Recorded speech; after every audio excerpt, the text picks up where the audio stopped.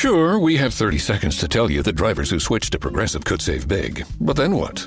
Well, there is a nice piece of stock music playing behind me that a talented composer worked really hard on. So let's enjoy it.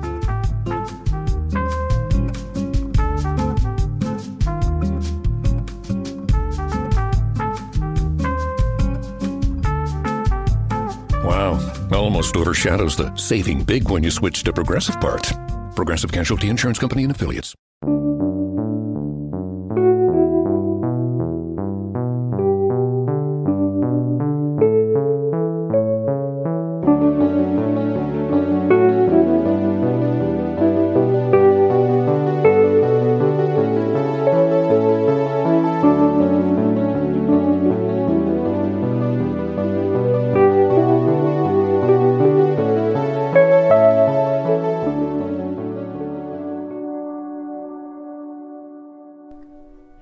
What is love?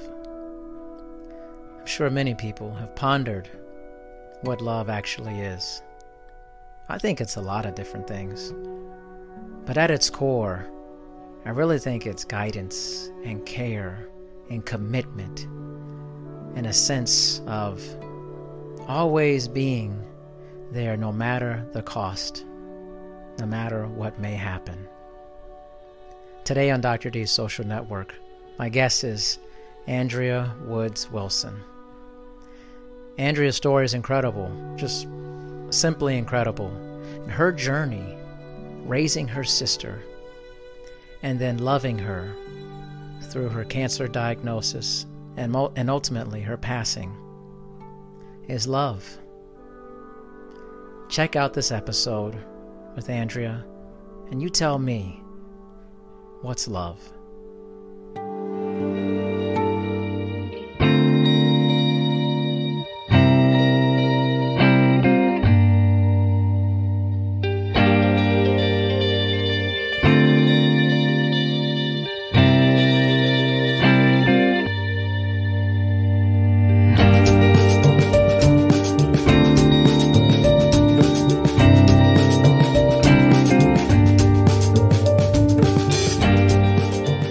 Back in the network, this time with Andrea Wilson Woods. How are you doing today?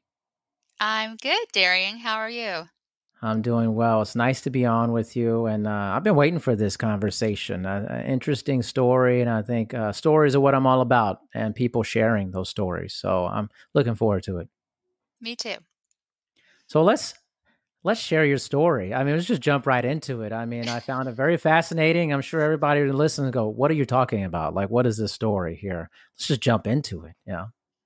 Okay. Well, I'll give a little background of who I am and what I do now, and then I'll share the story of how I sort of got there.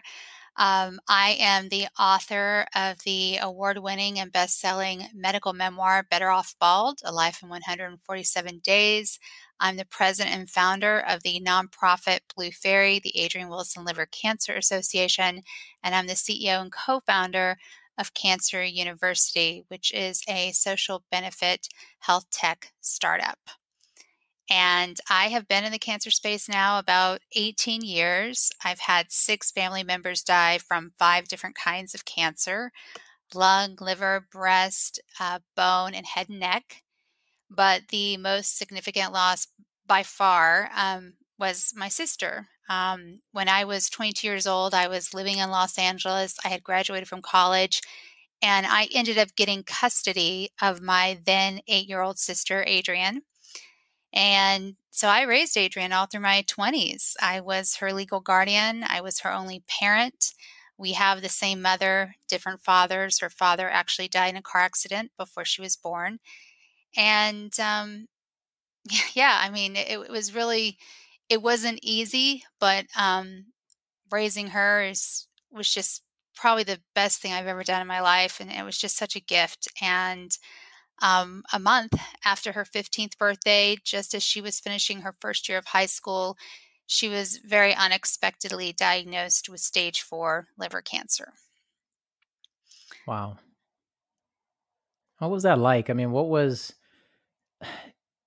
in a weird time right now, for sure, with so much going on. But And I've had cancer certainly affect some family members of mine who passed away. But what was that like for a 15-year-old to get that news?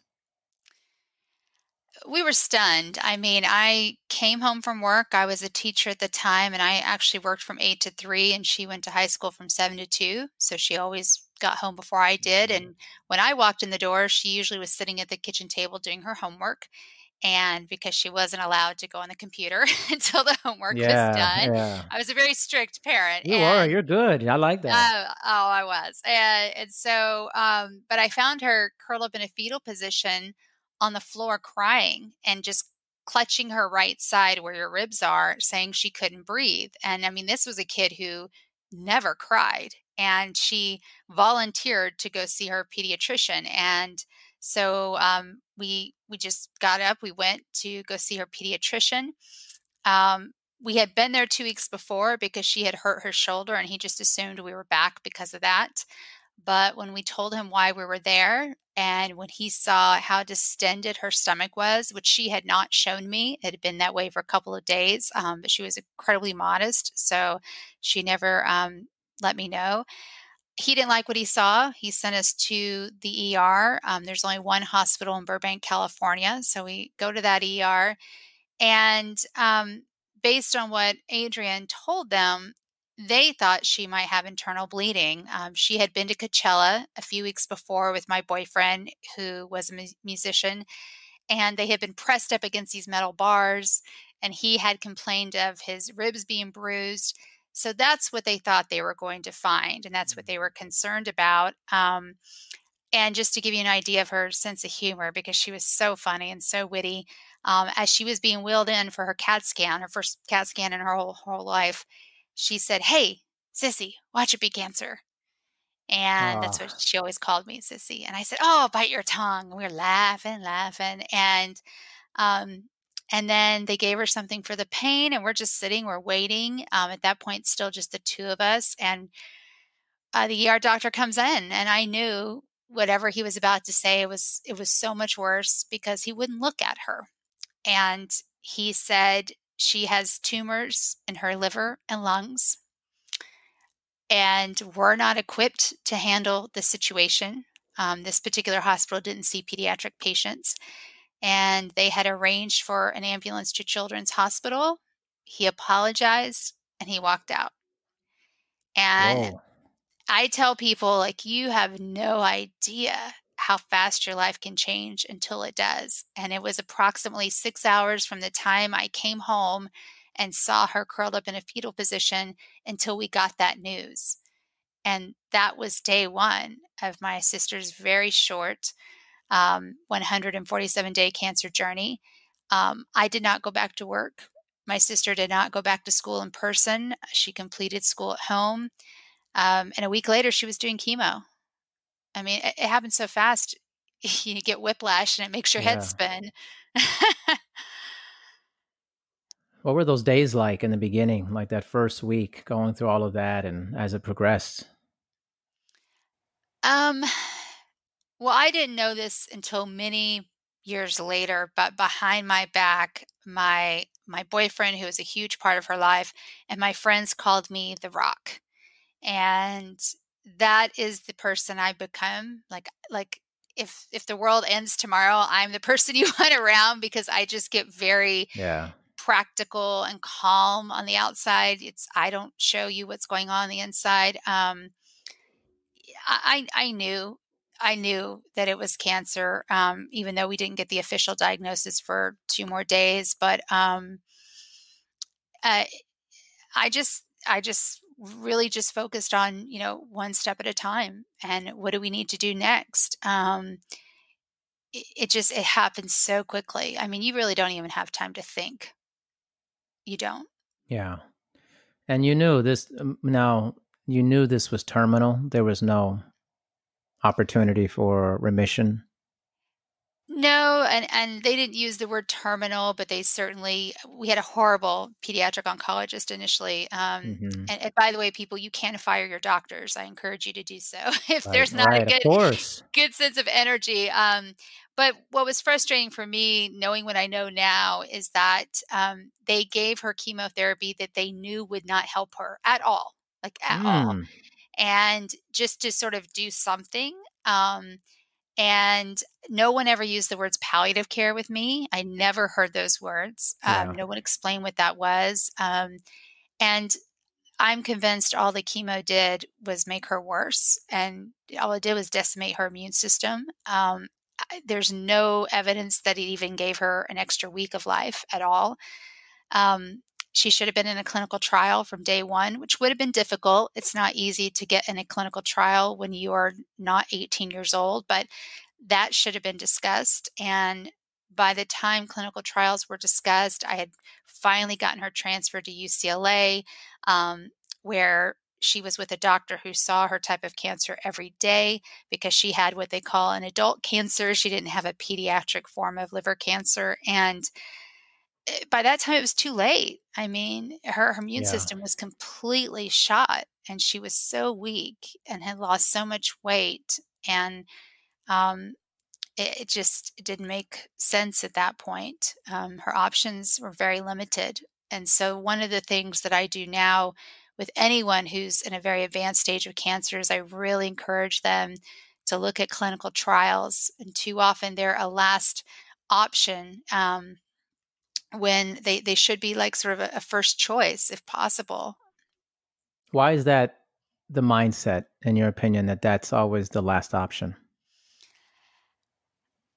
I think it has a lot to do with that most people are seen in a community cancer setting with a general oncologist. And you cannot expect a general oncologist to keep up with all of the clinical studies that are going on at any given time and all the different cancers. I mean, it's just impossible to ask that person to do that.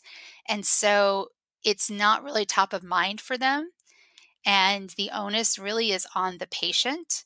I can't tell you how many survivors I know now who took it upon themselves to find another option for themselves, and they found a clinical trial and it ended up saving their lives. And I'm not saying all clinical trials will save someone's life. I'm not even sure a clinical trial would have saved my sister's life, but um, you know, too often it's not even mentioned. It's not even discussed. There's also a thing about, and I hate to say this because it's so cynical, but I know it exists. Doctors don't like to lose patients. Right. And if you refer a patient to a clinical trial, you've lost that patient because now they're going to be treated by the people running the clinical trial. And unfortunately, that's just a cold hard fact. Not all Uh, doctors are that way, but a lot of them sure. are. Yeah. So, I mean, I can't imagine how frustrating that must have been during that time, right? I mean, just like, you want to trust your doctor and the people helping you, that they have your best interest and this person's interest in that. And the firing your doctor thing is interesting. Why do you think people don't do that? I think it's two things. I think one, it's definitely generational. The generation before the baby boomers, the silent generation, there's no way in a million years, like my Yeah, grandparents, there's you're no way they right. would have fired their doctors. Like it didn't even occur to them. And then I think baby boomers, especially younger baby boomers, know that they were part of that whole generation of rebellion, the 60s and hippies, and so they understand it's okay to question authority, but still, so many people take that doctor's word as what's the best sacrosanct, I guess, is they Yeah, think it's like that's it. that's the And end. Yeah, yeah, it's the end, right? And one of my favorite really bad jokes is, what do they call the person who graduated last in medical school? doctor. Doctor. I know the joke. Doctor, right? And actually there's a great book titled Unaccountable by a doctor who talks about some of the worst people he went to medical school with, who should Mm, not be practicing physicians, and yet they are. And so not all doctors are created equal. Not all care is created equal, and it could be a very frustrating experience. And for us, the problem was that we were in a children's hospital, one of the top in the country, no question. But my sister didn't have a pediatric cancer, and they did not really understand her cancer. And it took me 6 weeks of fighting with the insurance every day, Monday through Friday, 6 weeks of this to finally get them to agree to transfer her care to UCLA. And it was so frustrating, but we didn't have those 6 weeks as it turned out. Like we didn't have that. And yeah, it was very frustrating. So once you kind of knew that this wasn't going to be the ending, in terms of maybe remission or going back, what was that like, knowing that you knew that her life was going to end? I never let myself think that way, even though I knew it deep, Mm, deep down. I just couldn't. I had to live in order to be there for her every single day. I had to live in what I would call a very healthy state of denial. I had to. And, you know, when you're the caregiver of a cancer patient, you take on roles that people often don't even see. In my sister's case, I was not only her home nurse, I was a cook, which is really scary because I'm a terrible cook, but I was oh, a cook. okay. I was the housekeeper. I ended up being her teacher when she went back to school in the fall at home.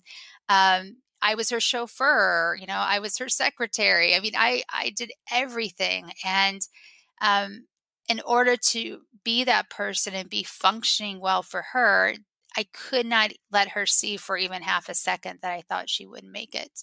Yeah. And I would say I really didn't accept it until about the day before she was home, and I knew that she was in a state where she could hear us, but it was really difficult for her to talk at that point, that the Hmm. tumors in her lungs really multiplied out of control very quickly.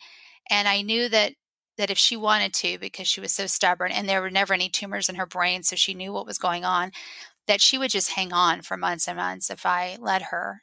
And so the day before, gosh, you're gonna get me to cry.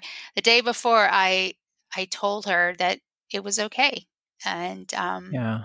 that Yeah. that I was going to be all right, which was a total lie. But I said that, and the next morning, she was like a totally different uh, person. When our hospice nurse came in, she was like, "What happened between the last night and this morning?" And because her blood pressure had dropped, it was almost normal. Her breathing was less labored. Like she just seemed very, very calm. And she died that evening. Yeah, No, it was. I can identify with this. I mean, I was there when my mother-in-law passed away on Christmas 2 years, no, 3 years ago. Oh, And I remember saying those things, same things. It's okay to let go, yeah, and happens pretty quickly after that time. it does. And I just remember how powerful that moment was. Um, and unless you have and it was from cancer, and I remember thinking this is one of the most powerful experiences I've ever had in my life, watching this happen Yeah. and the gravity of it. And I can't imagine, my mother-in-law was in her 60s and I felt she was way too young to be dying from this, but a 15-year old, Yeah. what was going through your mind once it happened? You mean after she died or just the Yeah, whole right after time? she died. Right after. Well, I don't wanna ruin it for people because it's in my book, but Oh, okay. we had this really miraculous experience right after she Okay. died in her room, and all I can tell you is that souls exist.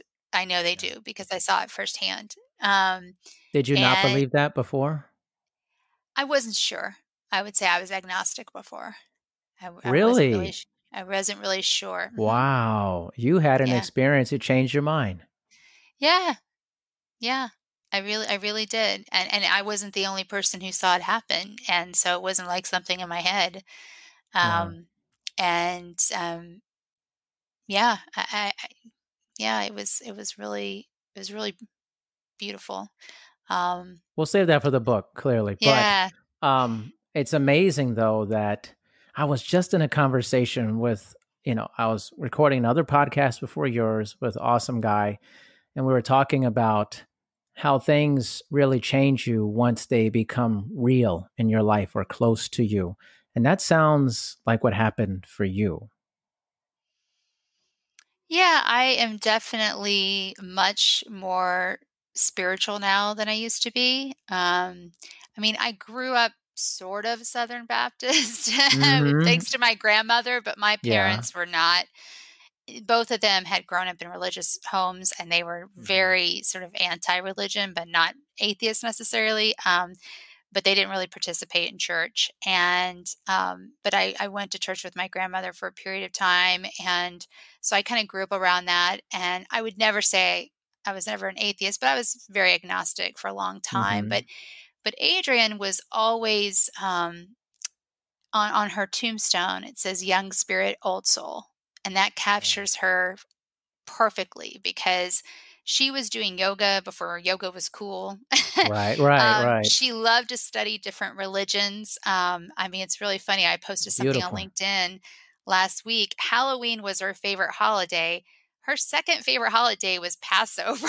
Oh my gosh. Highly And irregular for a child, basically. yes, and we're not Jewish, okay? I need to preface Yeah, that. We're yeah. not. A 15-year-old She child. I mean, Yeah, she loved Passover. I mean, she was incredibly spiritual and amazing. really just interested in everything that different religions had to offer. And yeah, so she made sure that I knew that she was still there.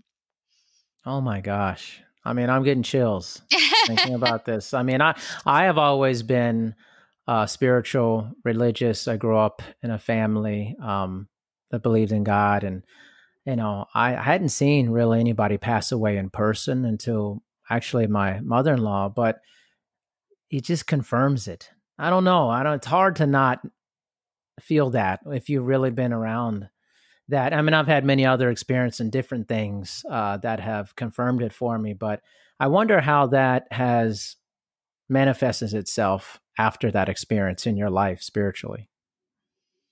Well, I pray to her every night. I say prayer to Adrian every night, Beautiful. and I have for the last it'll be 19 years here in a couple of weeks. 19 years. Wow.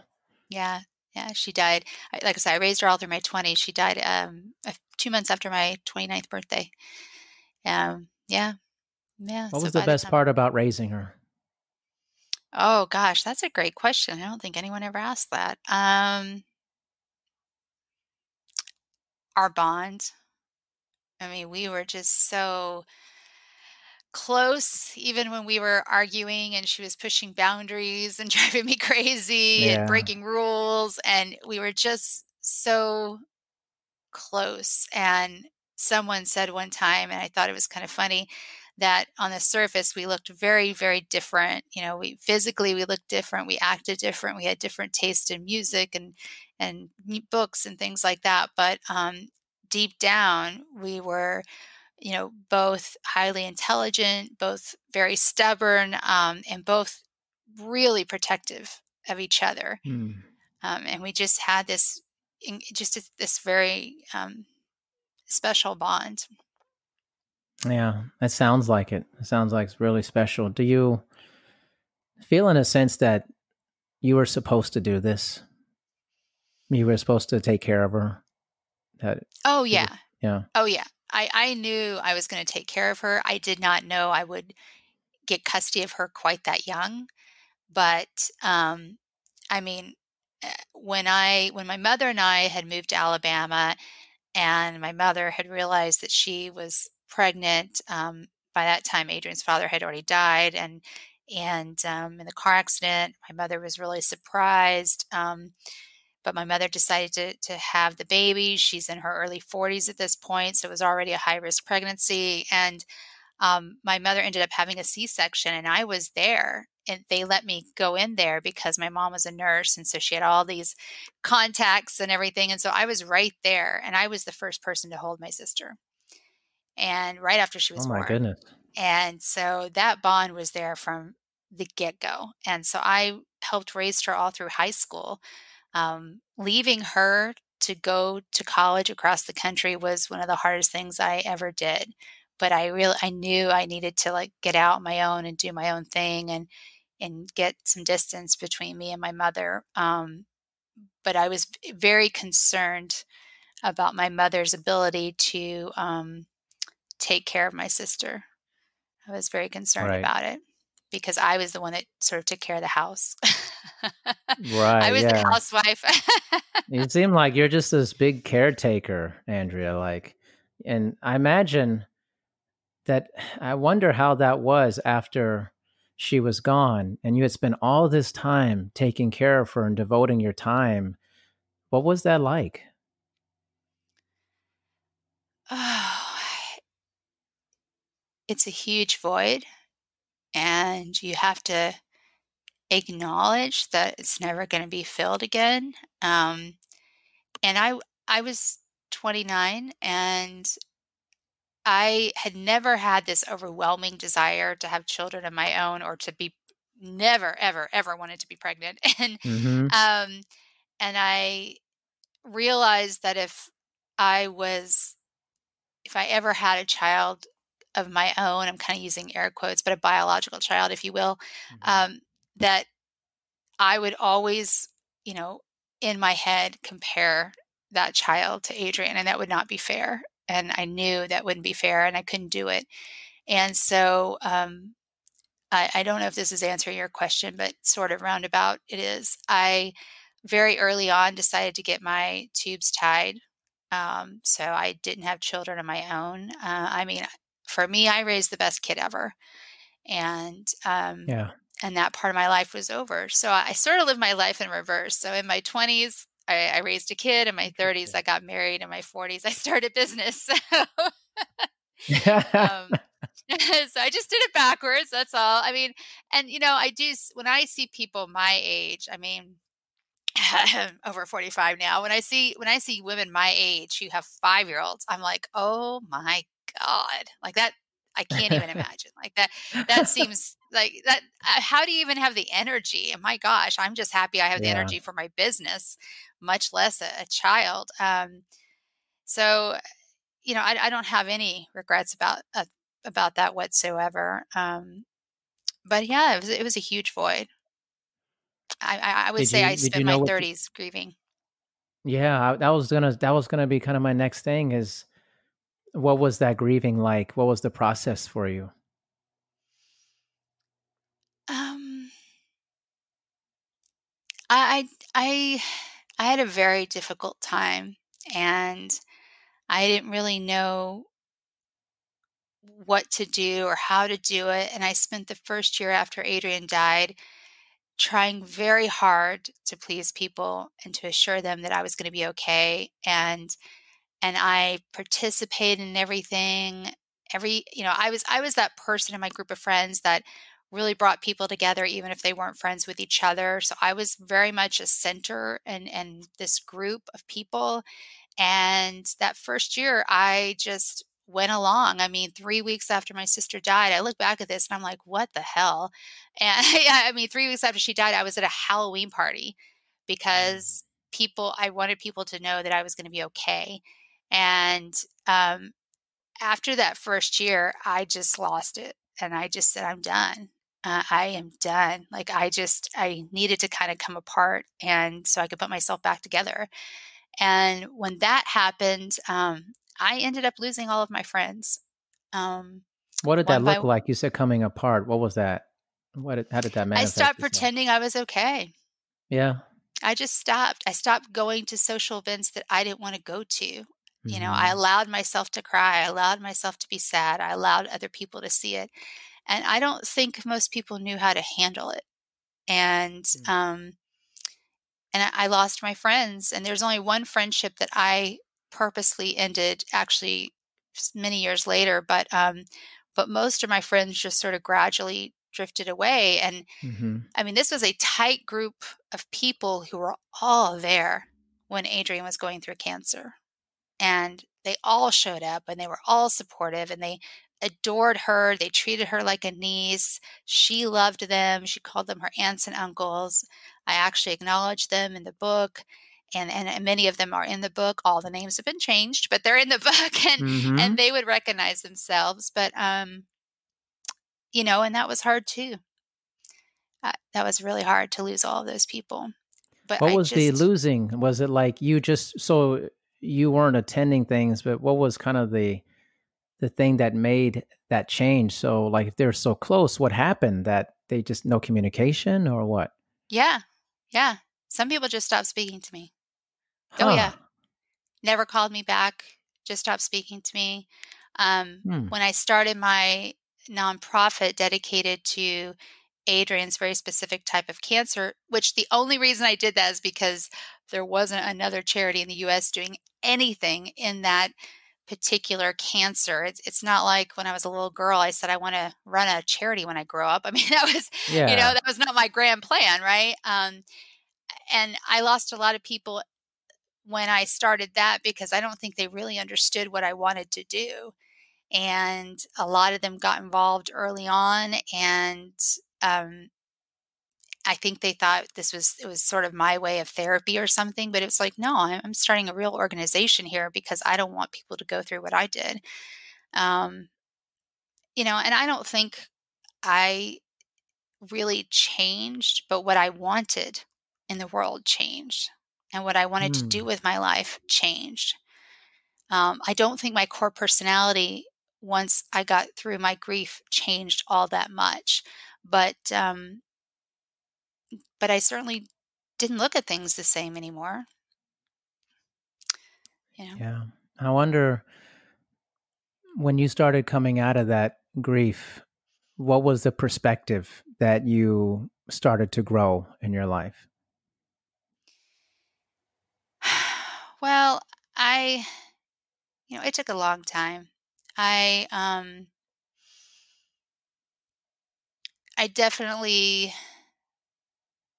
yeah, I don't know. It took a it took a long time. I mean, for Yeah. example, I got married because I really wanted a normal life. I thought because by this time my friends who were not married had gotten married. If they were married and hadn't had kids, they were having children. Like everybody was moving forward except for me. Like everybody.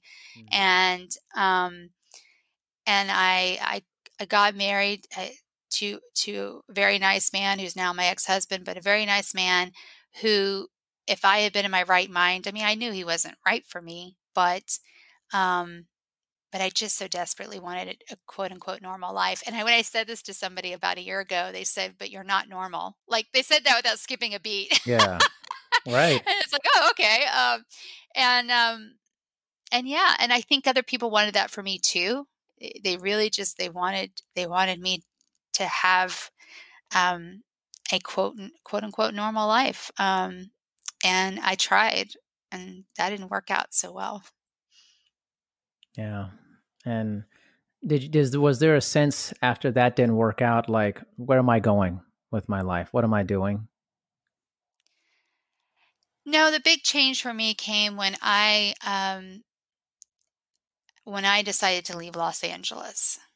That was a Mm. huge shift for me. So a few years before, I had done this amazing yoga teacher training. I was the only non-yoga teacher in the yoga teacher training, and it was really focused more on the spiritual aspects of yoga.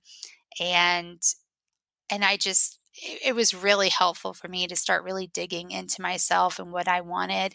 And I'm not from Los Angeles. I didn't have any family in California, neither did my ex-husband. And I loved LA for a very long time. I raised Adrian there, but I got to a point where I just wasn't happy there anymore. And I didn't leave because I was married and my ex-husband worked in the entertainment industry. And but I finally made this decision that I had to make a huge change no matter how scary it was. And the biggest change that I could make that would have sort of immediate results, good or bad, was to change my environment. And that's what I decided to do in the fall of 2014. I just decided to leave. And a lot of people got hung up on where I was going, and it had nothing to do with where I was going. It had to do with going on that journey. And, I have to tell you, I mean, by day 2 of driving, I was just so happy. I felt like this load had been lifted. And at that point, like, there were still so many things that happened, and I didn't know if my marriage was going to work. and there were so many other things that happened. But as I drove across the country with me, my cat, my car, Wow. um, I I just was like, okay, like this feels like I'm kind of getting back to who I am. And I just had all this time to think. I mean, when you're driving for over 30 hours, you've got lots of time to think. And I felt like I could breathe again. Um, and that was one of the best things I ever did for myself. Did you, or let me rephrase this. How did you feel your sister's presence during all of that time? I really felt Adrian's presence early on. She died at home in her room, surrounded by people who loved her. She wasn't hooked up to machines. I wrote the first draft of my book in her room, and that was very powerful, painful, but also very powerful. And that was actually one of the things that held me back from leaving LA. There were really two things that held me back. One, I was married and I was trying to make my marriage work. And two, I was afraid if I left LA that I was somehow leaving her because she's buried in Los Angeles. Yeah. Um and I still go back every year, and coronavirus be damned, I'm going in a couple of weeks, but Yeah. I go every year on Halloween since, as I mentioned earlier, it was her favorite holiday, and I go and I visit the cemetery. But but I finally realized that, you know, I'm not leaving her. Like she's with me all the time. Exactly. Um, but I don't dream about her as much as I used to, and I don't sort of feel her presence like I did that first year or two. And so I like to tell myself that wherever she is, whatever plane of existence she's on, I feel like it's sort of time is different. And I feel like, for me on Earth here, it's been almost 19 years since she died, but maybe where she is, 5 of our years is a day, you know? Yeah. So maybe in her mind, she's like, Yeah. I haven't been gone a week, you know? So, um, so that's what I tell myself is that, she's busy, doing other things. Um, so You ever seen like, well, sometimes people say, or maybe in a movie it's portrayed like somebody sees like a bird or some sign or yeah. something. I'm not, I don't know if you've had that, but do you ever get like those inklings that like there's something like that, some guidance from her or some reminder of her that you experience and it pulls you into that feeling? Well, not a bird. No birds? No birds. No, I I know mean, which TV show you're talking about, by the come way. on. I'm trying to pull some stuff together here. I know, you're so funny. So butterflies always make me think of her because, she loved fairies, and when she was diagnosed, she had blue hair. This is where the name of my nonprofit comes from, and blue was Mhm. her favorite color. And when she started losing her hair, she got this blue wig, to maintain her look, as she liked to call it. And then she bought these blue butterfly wings that summer. And when she wore those butterfly wings and that wig, I mean, we called her our blue fairy. She just was so ethereal looking and beautiful. And so butterflies always make me think of her. If anything else, I just lean in and trust my intuition more. Adrian always encouraged me to trust my intuition, and I resisted it because for the longest time, when I knew something before it was going to happen, it was never good news. I mean, never. And and that's not a good feeling. Um, I knew, for example, from the time Adrian was born, I knew I was going to outlive her. I knew it. I can't tell you Really? why. Yeah. I just assumed that she would be in her 50s and I would be in my 70s, you know? I never thought she would be that young, when she died. Um, there were other things, like that as well about her that were really disturbing for me, and they all came true, every single one. But she even gave me a book. I remember this paperback she gave me about, you really need to lean into this. And so I do that now. Yeah. I really lean into my intuition, and when I don't, it always comes back to bite me. And when I do, it's always worth it, even if it's not quite what I expected. Like leaving Los Angeles, like I knew I just had to leave. I knew I had to leave no matter how scary it was. And not a single person supported my decision. And so I Wow. feel like that took a lot of, not courage, but just like I had just had to like stay, in my decision and not, be swayed by other people. And that was really, really important. I mean, the only person who supported me going was my ex-husband, to his credit, Wow. because he saw how unhappy I was. Incredible. Um, what when you go back to visit Adrian in her Yeah. gravesite, I mean, I know this is personal, I know, but I mean, you don't please don't share if you don't want to, but like what do you say to her? Like, what is it? Yeah, I only see this stuff in movies. Like, I've known plenty of people passed away, but like, I've never actually been back to a gravesite of family member. And what do you do?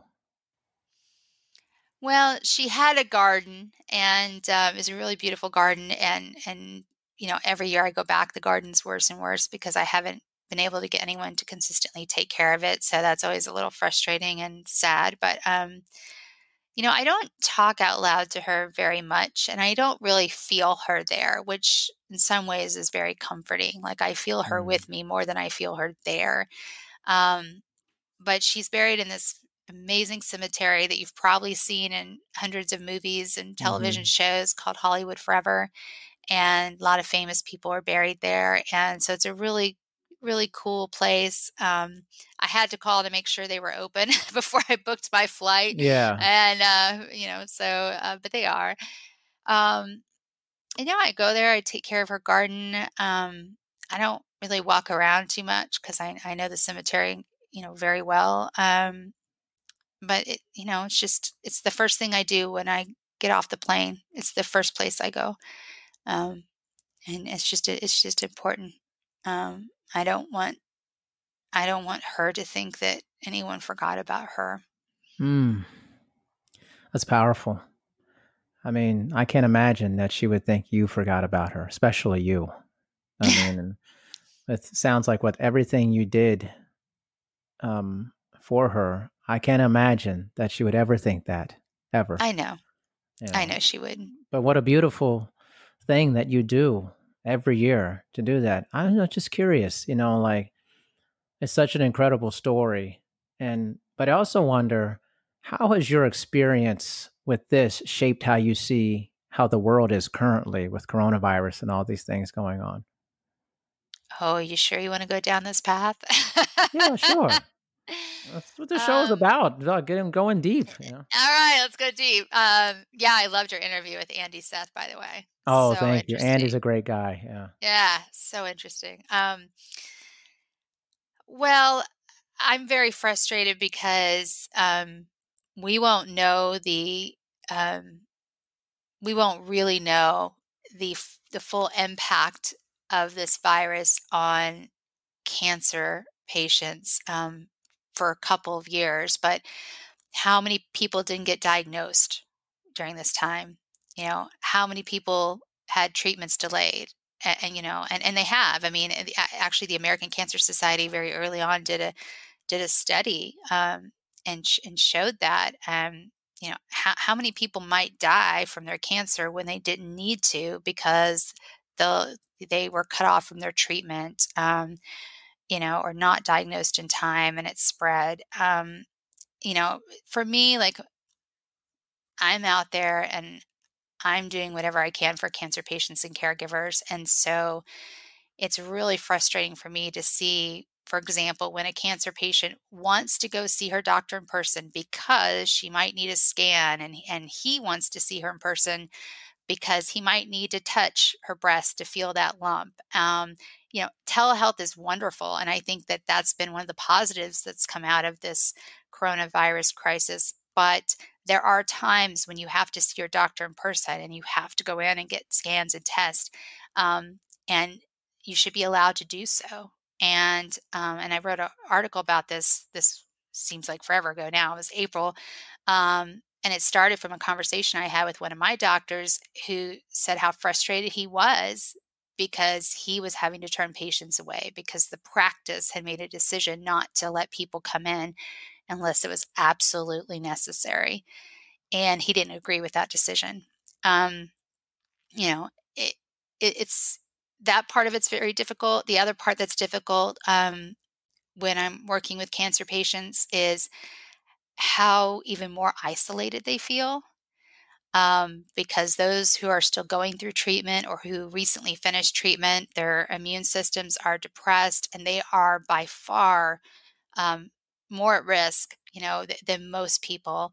And I mean, they are part of that population that needs to be careful. And, but I see so much isolation and loneliness. And one of the things I actually did after I kept hearing this over and over was patients were not like letting people come to their homes. And I said, you guys can control your home environment. That's something you can't control what's outside, but you can control your home. And we had a very particular system set up when people came to visit my sister. And, sort of like this process you went through, this cleaning Yeah. process when you entered our house. And it worked.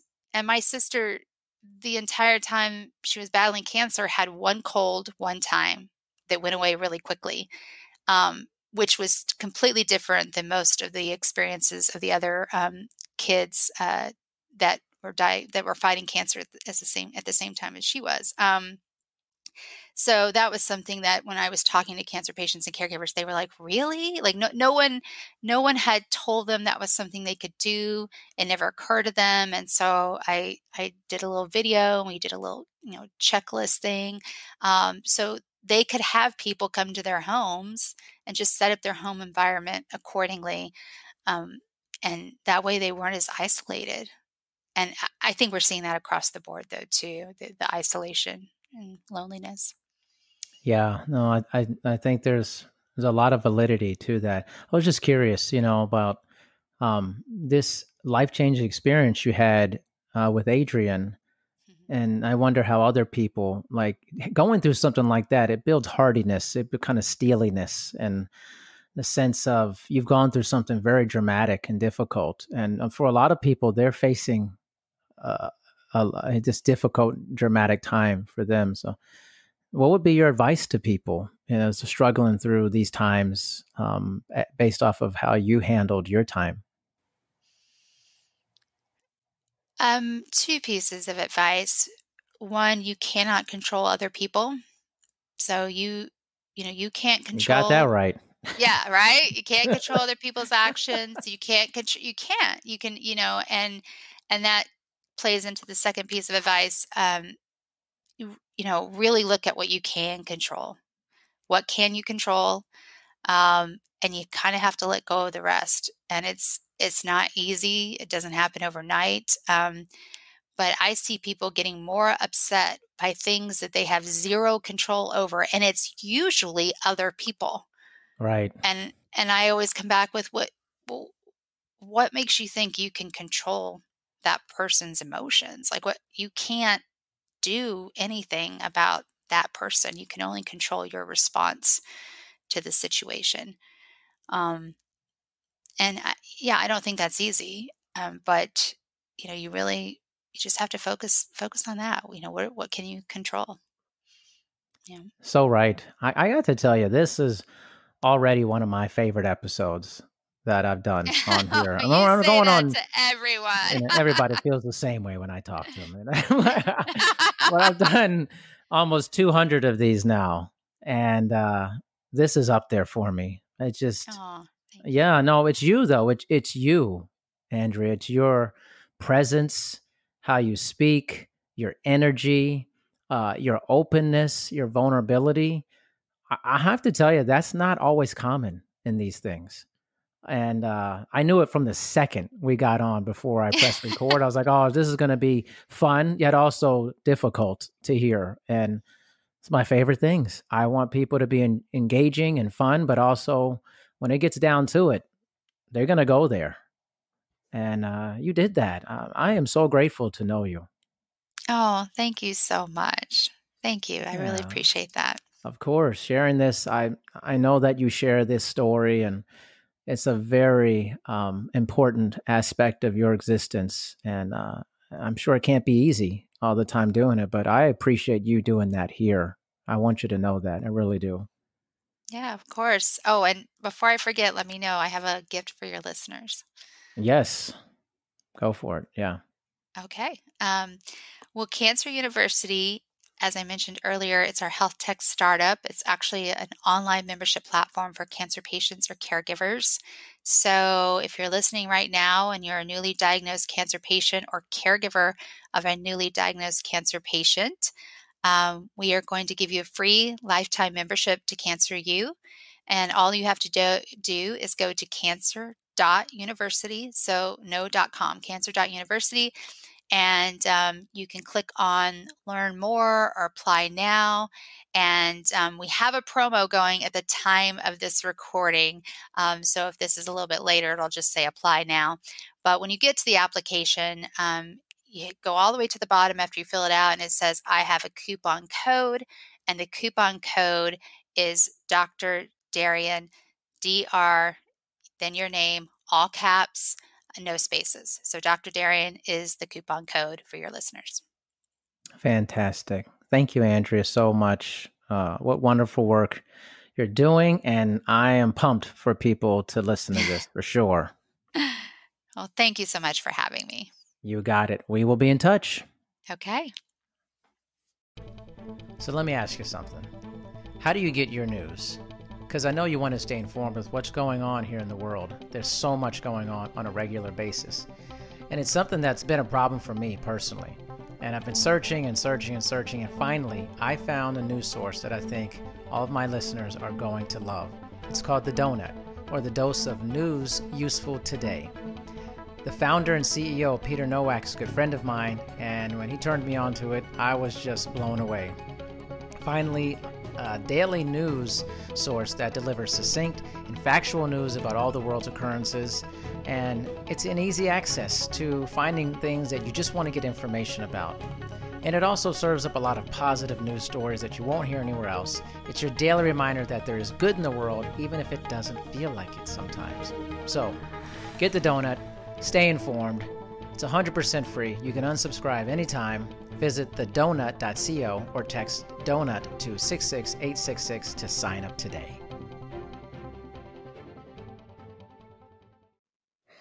Thank you for listening to this episode of Dr. D's Social Network. Make sure you listen to future episodes. Also, please make sure to rate and review My Dad's Show on Apple Podcasts in the rate and review section. Thanks, everyone. Sure, we have 30 seconds to tell you that drivers who switch to Progressive could save big. But then what? Well, there is a nice piece of stock music playing behind me that a talented composer worked really hard on. So let's enjoy it.